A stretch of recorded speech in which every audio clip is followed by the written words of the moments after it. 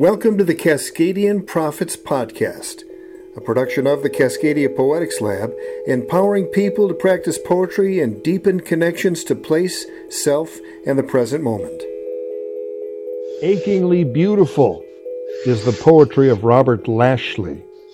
His rich mind and his wounded soul blaze in glory like never before, says one critic. His third book is Green River Valley, published by Blue Cactus Press in his hometown of Tacoma, which makes it a homecoming of sorts, though he lives in Bellingham. Despite that, there's Tacoma all over this book, as well as more of Uncle Mo, Big Mama, Aunt Virginia, and his homeboys. Robert was a 2016 Jack Straw Fellow, an Artist Trust Fellow, a Stranger Genius Award nominee, and is here via the magic of Zoom to talk about Green River Valley and his work. Robert, what a delight to have you in this way and to document this new book. I am very honored to be here.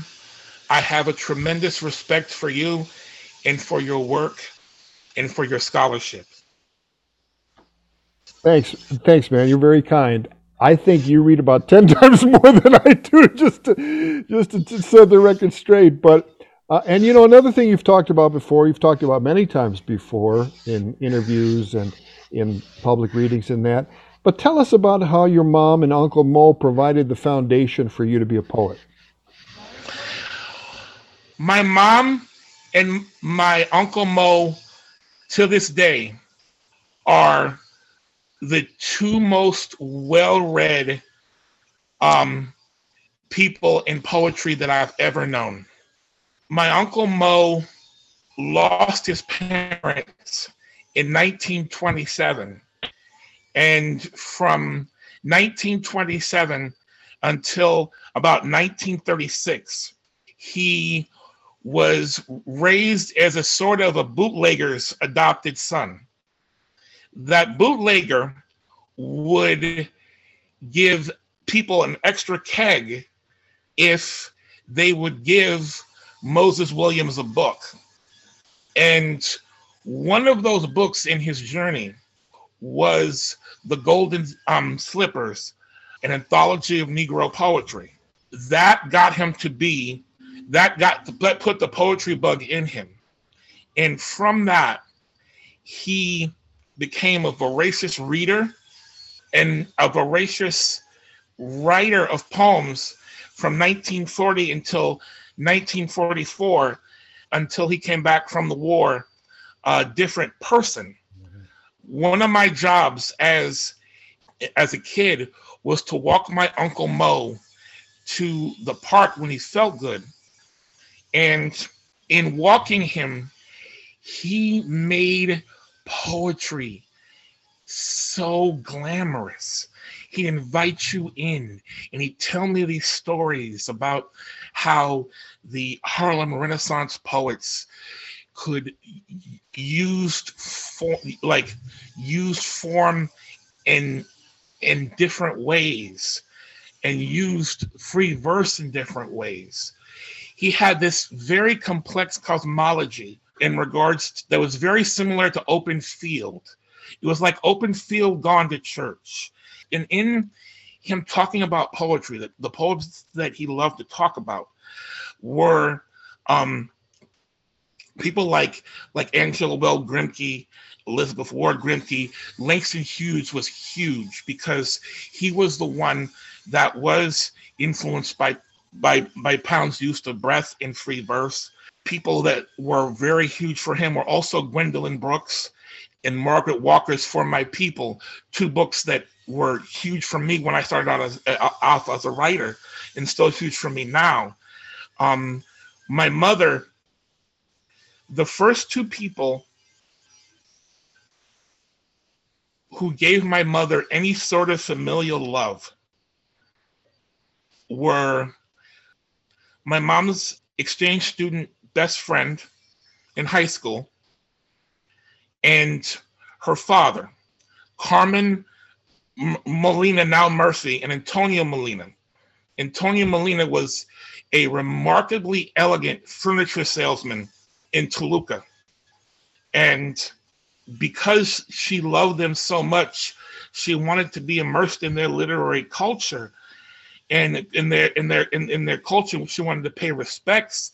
So like, she would read me people like Gabriela Mistral and Pablo Neruda. Mistral was someone who was first translated in America by Langston Hughes. My mom and my uncle gave me this big literary world, and I'm very grateful for it. Fantastic. What an answer, rich in personal myth and luminous details. And I mean, I can spend a whole hour just tracking follow-ups to that. That's just so amazing. And you've written about that. And when we do the post, I want to link to your Medium piece that you wrote about your mom. That was very, very touching. And I made sure to hang on to the URL of that. One would think that you never left Tacoma when reading this book. Tell us why Tacoma is the town that continues to trigger poems, and Bellingham maybe not so much. My grandmother rescued my mom and gave her a bit of stability when I was 9 years old. From about age 6 to age 9, 40% of the time we were homeless. And my mom put a stop to that. My grandmother put a stop to that.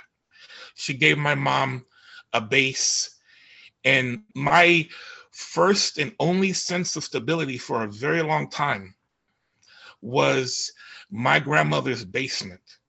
And my grandmother, who ran a pool hall for 42 years, was kind of a cultural center for a lot of people in Tacoma. And so my sense of home, my only sense of stability, was the classically conservative, working class Black Tacoma. That's the only place that made sense for me. And when I left it for a very long time, and when I didn't even think about poetry, nothing really made sense.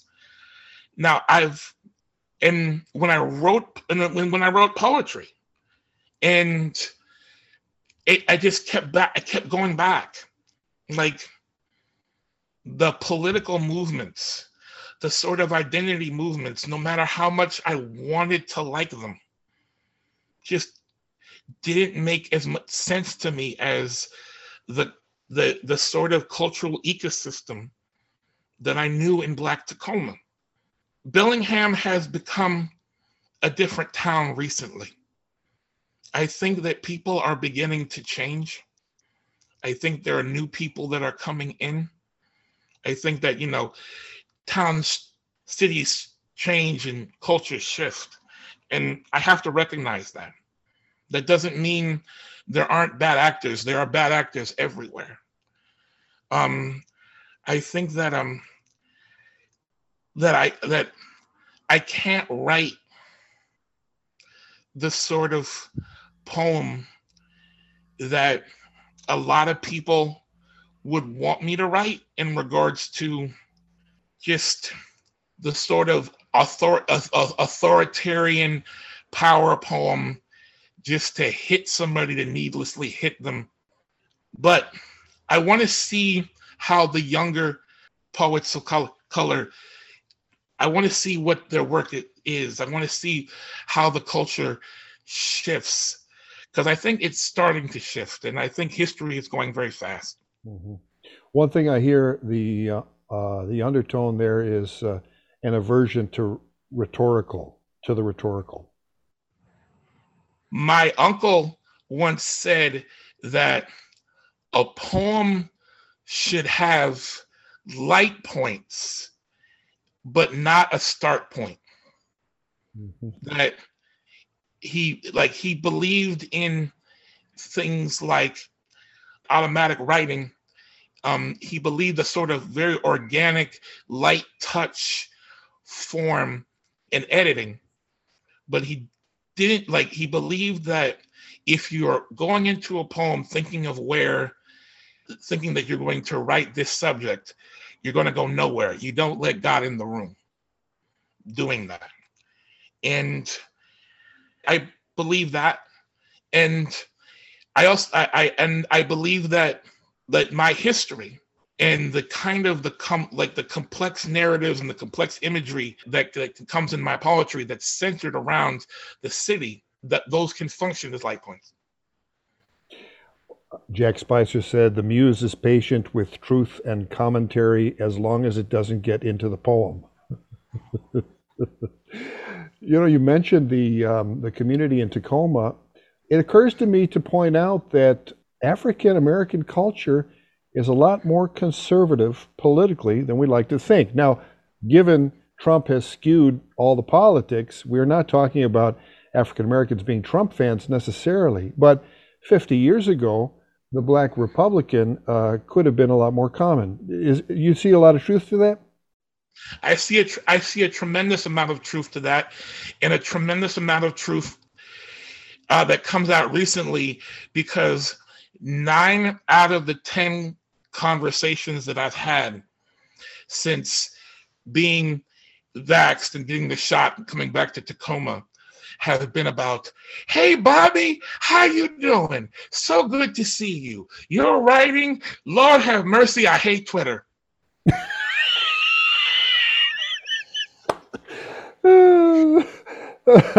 Classic. That's absolutely classic. Oh, man. You've evoked the divine a couple of times now. You've evoked open form and open and field poetry, and of course, I think the source may be Pound or maybe Olson or William Carlos Williams or Denise Levertov or Duncan, or an amalgam of those folks, which is really just a New American poetry way of saying this is the way it's been for a long time. Rilke composed in a received way. Cadman's Hymn, the first poem in the English language, was written by an illiterate, shepherd or cowherd. So this is a very old way of composing. And you talk about letting God in the room, and I don't think enough attention is given to Charles Olson's line in Projective Verse, where he talks about the single intelligence, which in 1950 or in 2021 is a nice way of saying you have to get beyond your ego and to something bigger than yourself. So can you talk a little bit about the role of the divine life force in your work and life? I will describe it as me sitting next to my grandmother and my grandfather and my Uncle Mo, and in Sunday morning service, the 8:30 Sunday morning service instead of the afternoon service. My Uncle Mo and my grandfather were dark-skinned, and they didn't have as much money. They weren't respected by the quote-unquote 11 o'clock Sunday afternoon service crowd, and their sense of the divine was something a little more rooted, a little more soulful, a little more spiritual than the kind of the flashy, kind of synthetic, kind of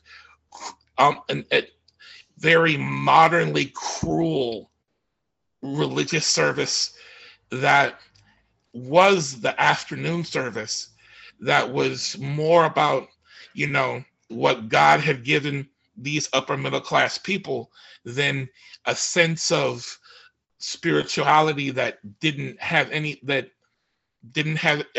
as much to do with the ego, and that had a lot of roots in history. And I think about it. I think about and I'll phrase it this way. If you listen to a modern gospel station, this is a good thought experiment for people. If you listen to a modern gospel station for 30 minutes, listen to how many songs are about, I got the victory, I defeated someone, God is going to triumph over my enemies, God is going to conquer. The subtext to modern gospel and modern music is so cruel, is so violent. And I think that has a lot to do with the sort of prosperity gospel. My grandfather, the 101, he calls it the austerity gospel. Um, and I hope that wasn't rambling enough. I hope that answered your question. No, it's fascinating. Things that go through my mind are Carl Sandburg's To a Contemporary Bunk Shooter. My time as a college level radio person working downtown Chicago, running the board on the weekend at WXFM for the Reverend Milton Brunson, and thoughts like that. Just absolutely fascinating to be plunged back into that. The next thing I wanted to talk about was some of your work. I'd like for you to read something, and maybe something around the notion of nationhood. It comes up a couple of times in the first two poems of the book. So maybe reading the poem the next day, and then a sense after how you use that phrase, or maybe it'll be evident when you read it on page 22. I will be glad to get it up. Oh my computer is failing me. You just want to read it from the book? Is that possible? Oh, I sold out on my books. Don't make me read it, Robert. I'll read it. I have it on me. It's online. I have it online. Okay. The next day, got it. Although I cannot hope to rest again, although I cannot hope rest from wavering between street prophets, lost boys tweaking in the corner store, in the moving traps of 100 heroes' journeys, in schizoid twilight between father and motherlands, I do not wish to wish this shit. Fairies, visible in non, cross on sailor shore. Third eye windows dance with suburb doors. Men speak of quarreling in leading in the smoke while the witches must work this morning. The beige fog stiffens among the noises. The lilacs are masked, and the church bells echo, and the tired spirit quickens to rest on a 27 bus. It quickens to forget the blood fight in the prodded cymbal. The hotep forms in the ivory gates, in a window spaced to rest on this bitter earth. The ghetto nerd's tension is between dying and rebirth. The distance from solitude where all tribes cross between the murked and green meridian. Where voices shaken from wild mouths drift away. To suffer oneself is to mock nationhood. To care and not to care as people run to their rocks.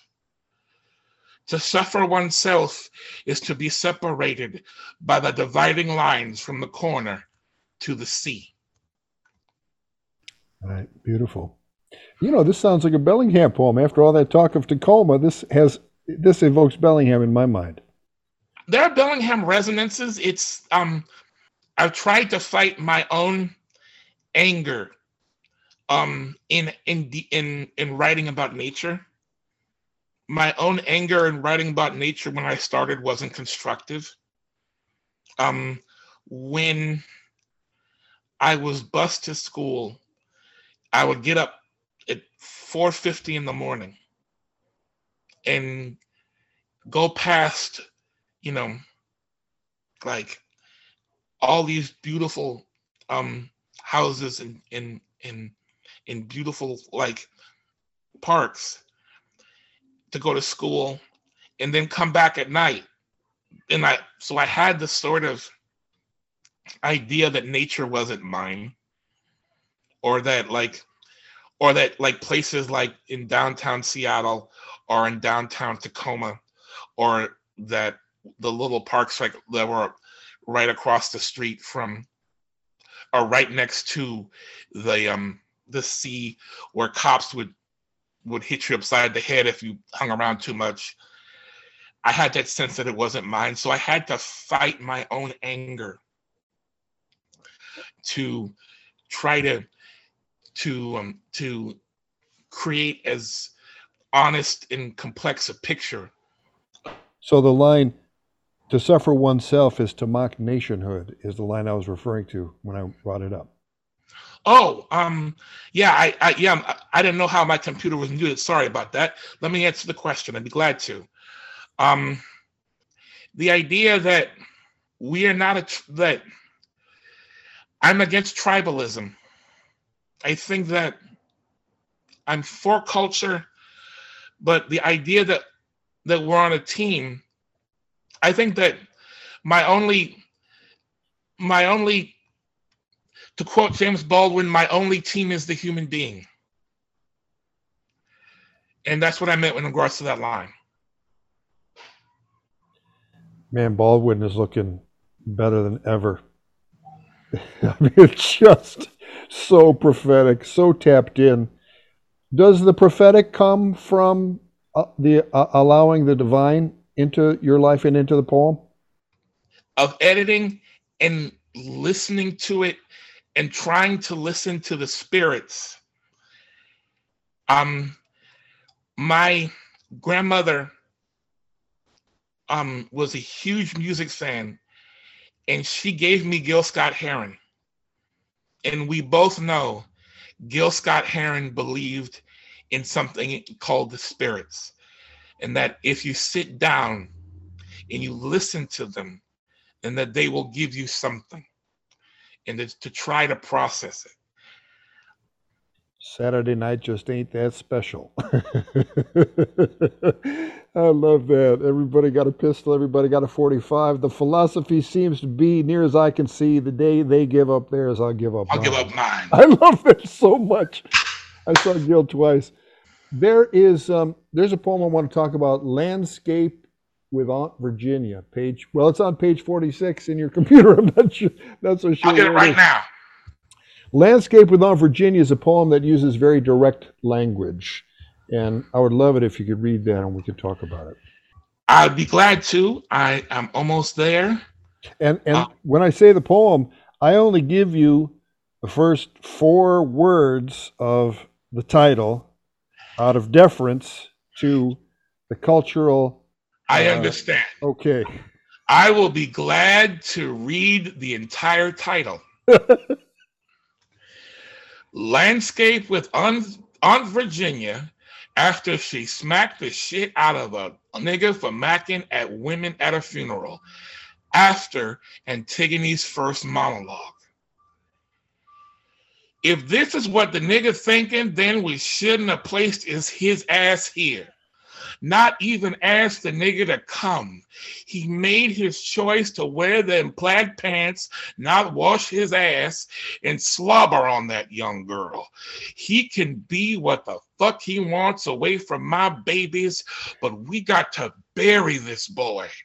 And if he must come here looking like his Zulu name is Kemet with the fake gold chain neck, then I will say this ass whipping is holy.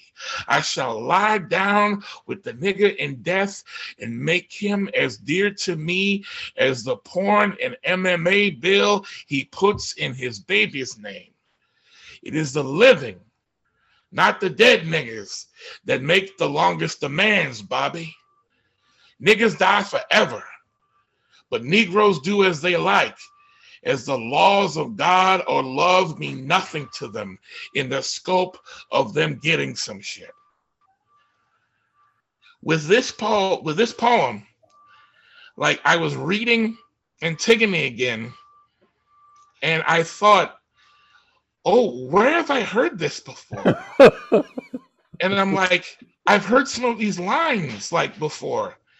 And it wasn't a sort of a recreation, but it kind of reminded me of my homegirl Peanut's funeral. When I was 17 years old, she had passed away.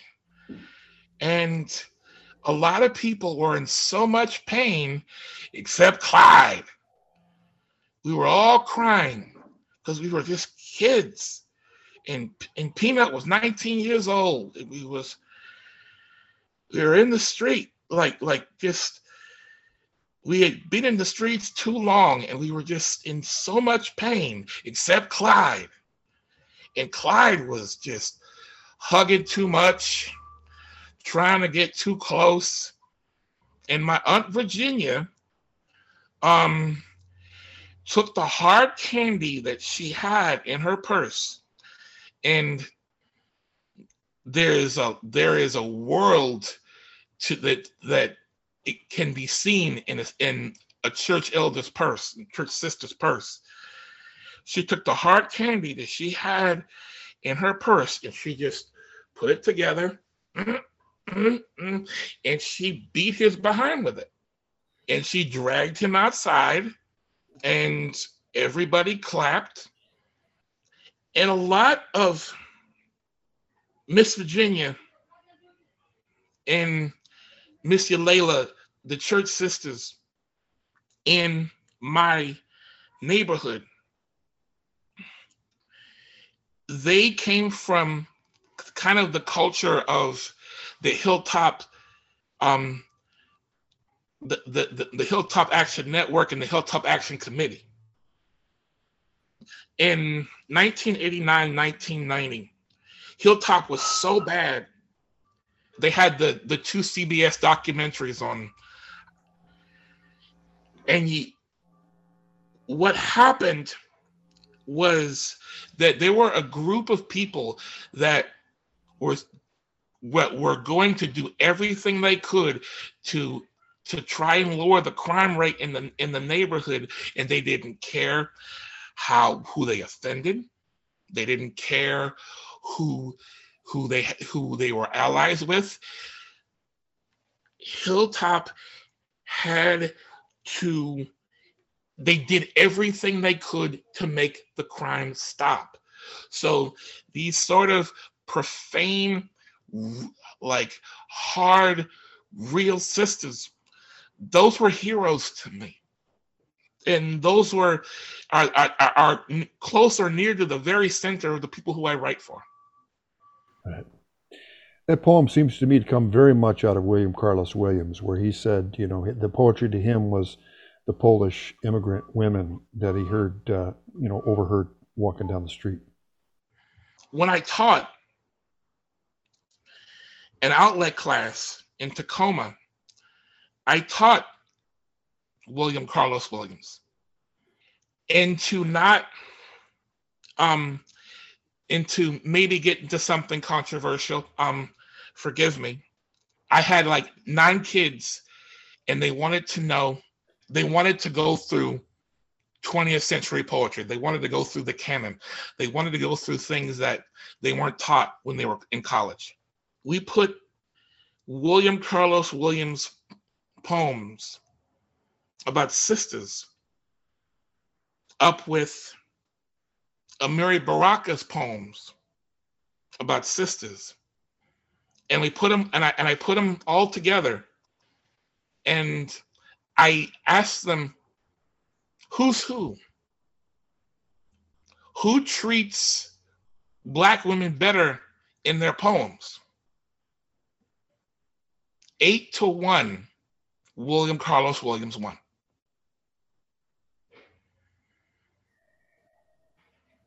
So I have a lot of respect for WCW. Yeah, that very much shows. There's a technique you use in this book where there are words written in italics in green ink. Now, it comes across to a reader like me as a sidebar or a parenthetical thought. Maybe you could read a poem or two with that technique in it. Bob's Barbecue Pit Nightscape is page 47, or Why Uncle Mo on the next page. Tell us that, and then maybe we'll have some sense, even though we don't see it on the screen. Those who have the book can read along and get a sense of this technique you use. I'll read Bob's.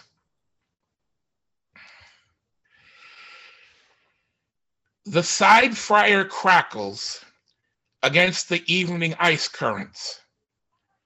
The wind's benign razors straighten the city block as the Sunday nightline forms. Hambone, Hambone, where you been? Under uneven December spice clouds, the table is the unseen star.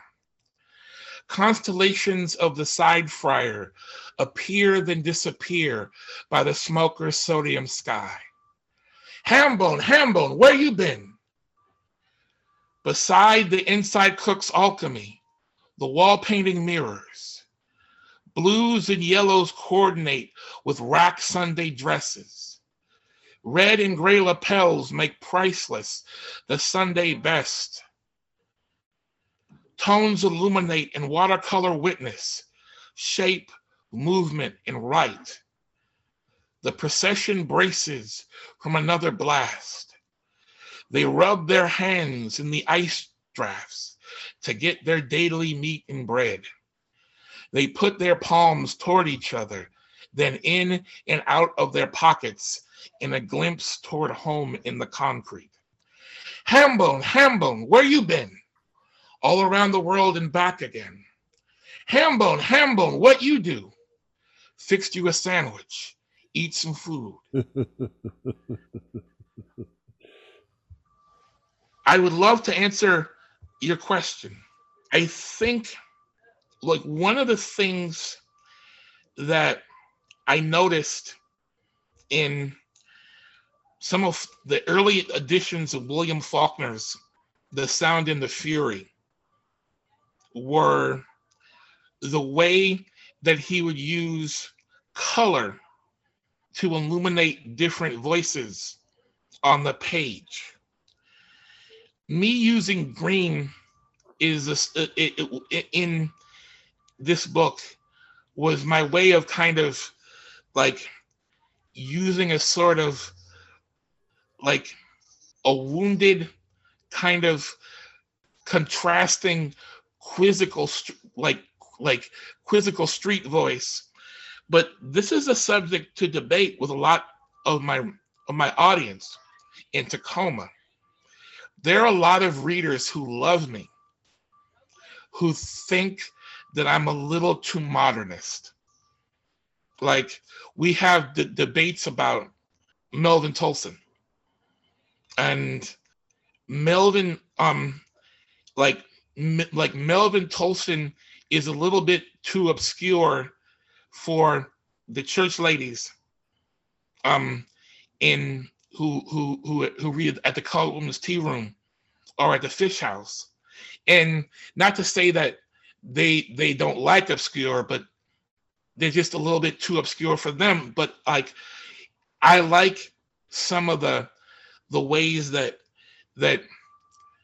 Tolson can create something that you don't know what he's saying, but you know he's saying it well.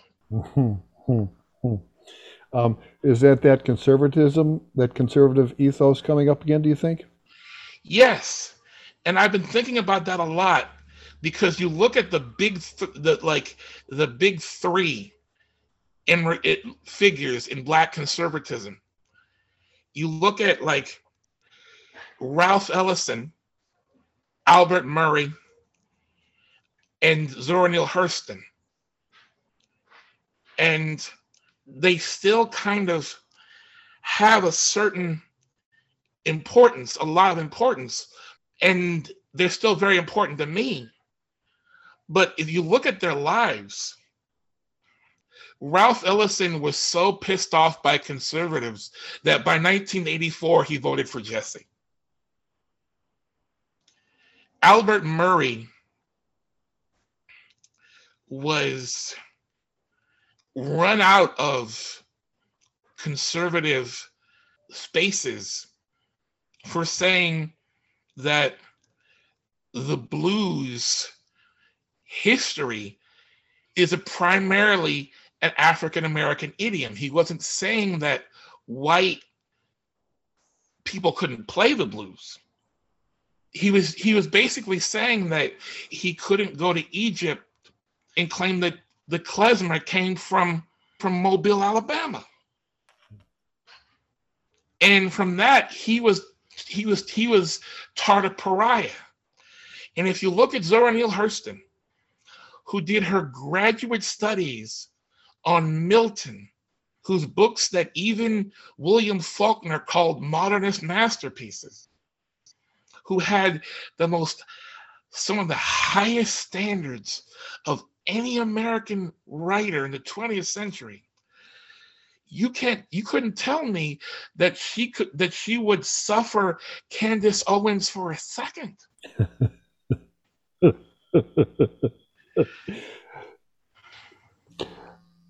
All right, let's bring in another artist, because I hear Peter Tosh, downpresser man in The Apocalypse Comes to the Detention Center.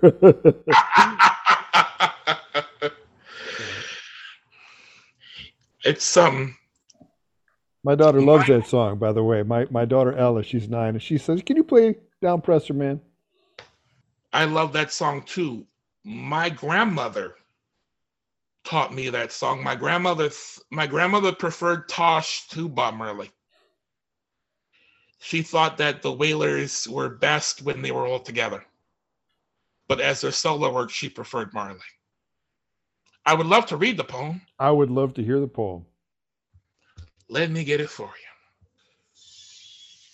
True believer, look for the detention salts in the barren morning cages with the final seal. In soot, a river that watches away the swills that took place in the water. Look for the sun as it collapses into dirt licks, sprinkles into hail with compounds and fences. The steel-headed trail will be gone to the gateway. The raven will ride the Cody to deliver their kinfolks in the keys tossed and burned. It will be burning arcs with home's tidings and kinfolks in the blinding nothing sky. The unseen will deliver while id once denied in the peril of what has been visible. Our ship would have sailed in spite of their journey. Blue ferrymen will toil in new lit lakes. Looks will pass as vision for unseen eyes, and fences will give boards but no shelter. The sea will be filthy. The sea will be burning. The beast will move in buildings above the dirt, and the captured hour come to last. The beast will inhabit the image of man that circuits and troubles all sight. The last shall be the first in the final seal night. True believer, where are you gonna run to? True believer, where are you gonna go? True believer, it will start with assault. Thank you. This is fascinating because the edition, the version that you read is different from the version that I was reading along in the book. So I'm thinking you're reading from maybe a previous draft of the poem, and for those who have the book, to hear you and there were some audio problems with some of it. There was a little bit of a dropout, but then to read it, you can begin to see what your editing process is like, which might be the good follow-up question. Tell us about how a poem starts and about how a poem ends up in a book. Let me first say that I noticed that you're right. It's I did read my prior edit, and I just realized that now, and I apologize for that. But from your question, it takes me a while. I'm unsure of everything that I write. I need an editor, and sometimes I sit on something for like 2 to 3 months. Sometimes I sit and I just read it, and I kind of like run the scales of it, see how it sounds, see if something sounds false. I lean on my editors a lot, and I lean on my editor's input. Like, I've been very fortunate to have Christina, whose book, Still Clutching Maps, is startling. And Christina Butcher, yes. And she's your publisher, Blue Cactus Press. Yes, she's my publisher and she's my editor, and she's an excellent poet. She is her writing is in a similar sort of like modernist vein. So I lean on her a lot. I hope that answers your question, and I apologize for reading a prior draft. No, I mean, everything happens for a reason, and it was fascinating to hear that, and also a good opportunity to learn about your process because I think these opportunities to talk to, I mean, that's part of the fun of going to a festival or a conference. The panel happens or the reading, and then you hang out at the bar or at the restaurant or the cafe after, and if that life is vibrant after between the events, that says a lot about what's happening at the festival or at the conference. Read us, if you'd be so kind, Value Village love poem. I would be so glad. Value Village love poem. Old jackets don't fit, love, but did they ever? Insignias and hats fade in the cycles of discount trend racks. Jerseys and Spanx contract arbitrarily, and scarves hollow in the Klieg lights without the heads that gave them meaning. Age and price may dictate our shape, but wherever you are is the boulevard. Let me adorn you a crown of price check rosaries. Let my love be the alms that never signal, for without you hoop earrings are metal. Extensions, just threads away from their orbit, away from their center and star. Let them price to infinity our posters and memories. Let them splice the hood to the meridians of invisibility. In my arms, you are never gone. My dear Aroundaway girl, dance with me by the sail colors.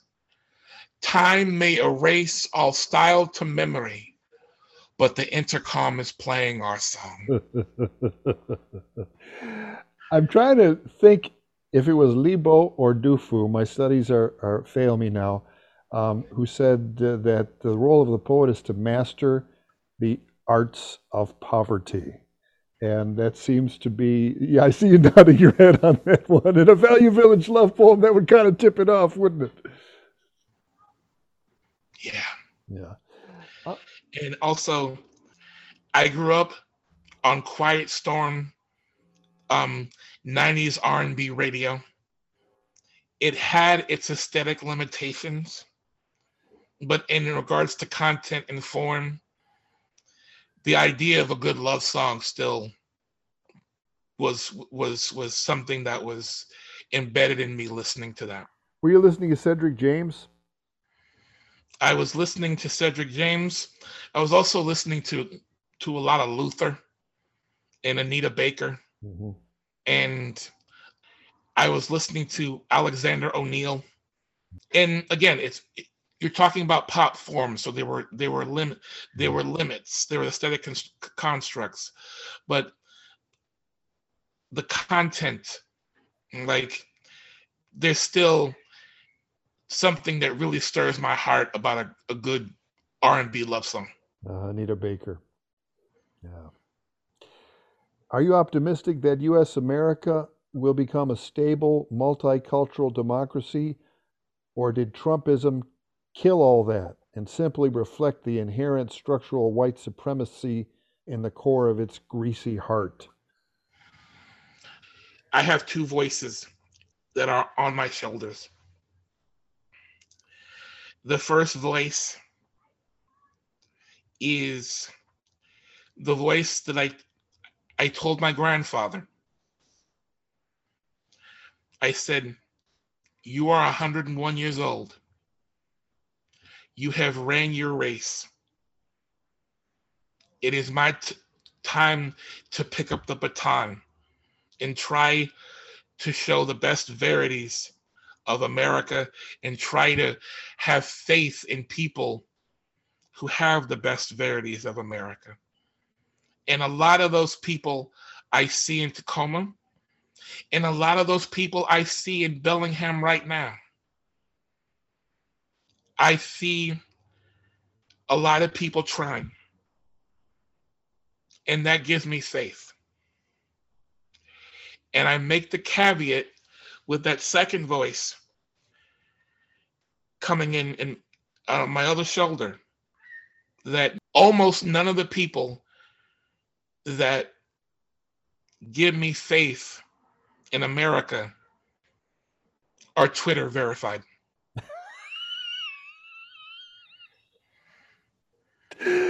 Man, you're preaching to the choir on Twitter. I mean, I will never figure out how it works. I'm there, I check it every day, I see it on my phone, but I just will not be a good tweeter. I've had some good exchanges, but I'm not even going to take the time to learn.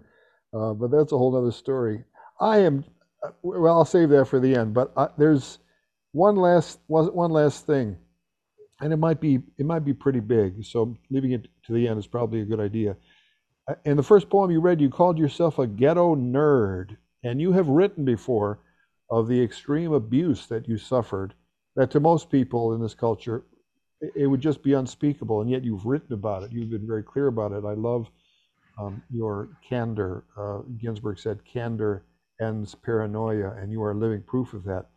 How has poetry helped you to overcome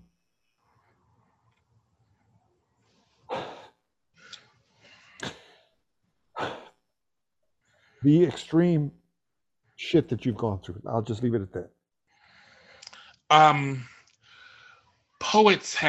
Poetry, poems, and great poets have. And I honor that because it gave me a language to process and to make art out of, and to take some of the pain that I've gone through and to make it something that can be something that's helpful for other people. Ellison and Albert Murray talk about the blues sensibility in art, about how the blues artist is talking about the most agonizing thing, subject matter, but they are doing it in a way that is professional and consummate and studious and disciplined and dedicated to their craft. And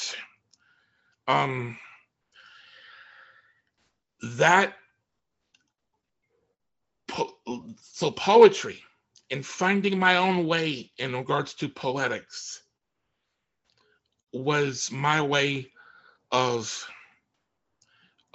dealing with that. Poetry systems, with notable exceptions, have not. I tried to fit into scenes. I can't. I have to be me. I have to be on the side in the peripheral. I can give myself to people and organizations and artists who are doing constructive things and who are doing helpful things and stimulating things like yourselves. But I mean, I look at Portland and Seattle and I despair a lot of the time. I know that Portland and Seattle are not the liberal world. To the extent that they are, scares me. Yeah. Oh man, we could talk for a couple more hours about that. But I hear you, I feel you.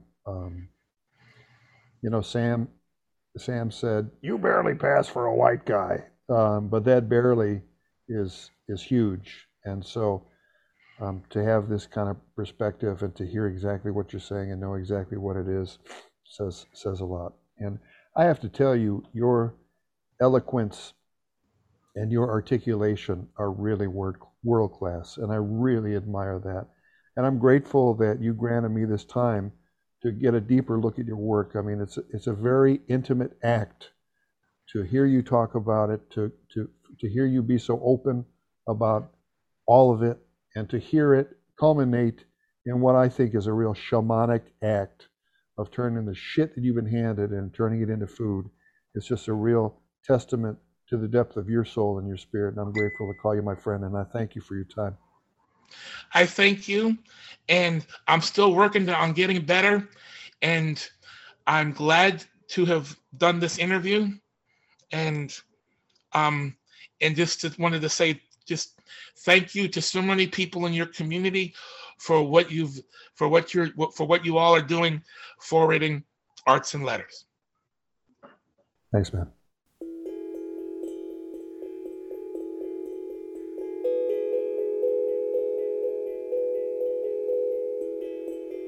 Cascadian Prophets is a project of the Cascadia Poetics Lab in Seattle, Washington. Check us out online at cascadiapoeticslab.org.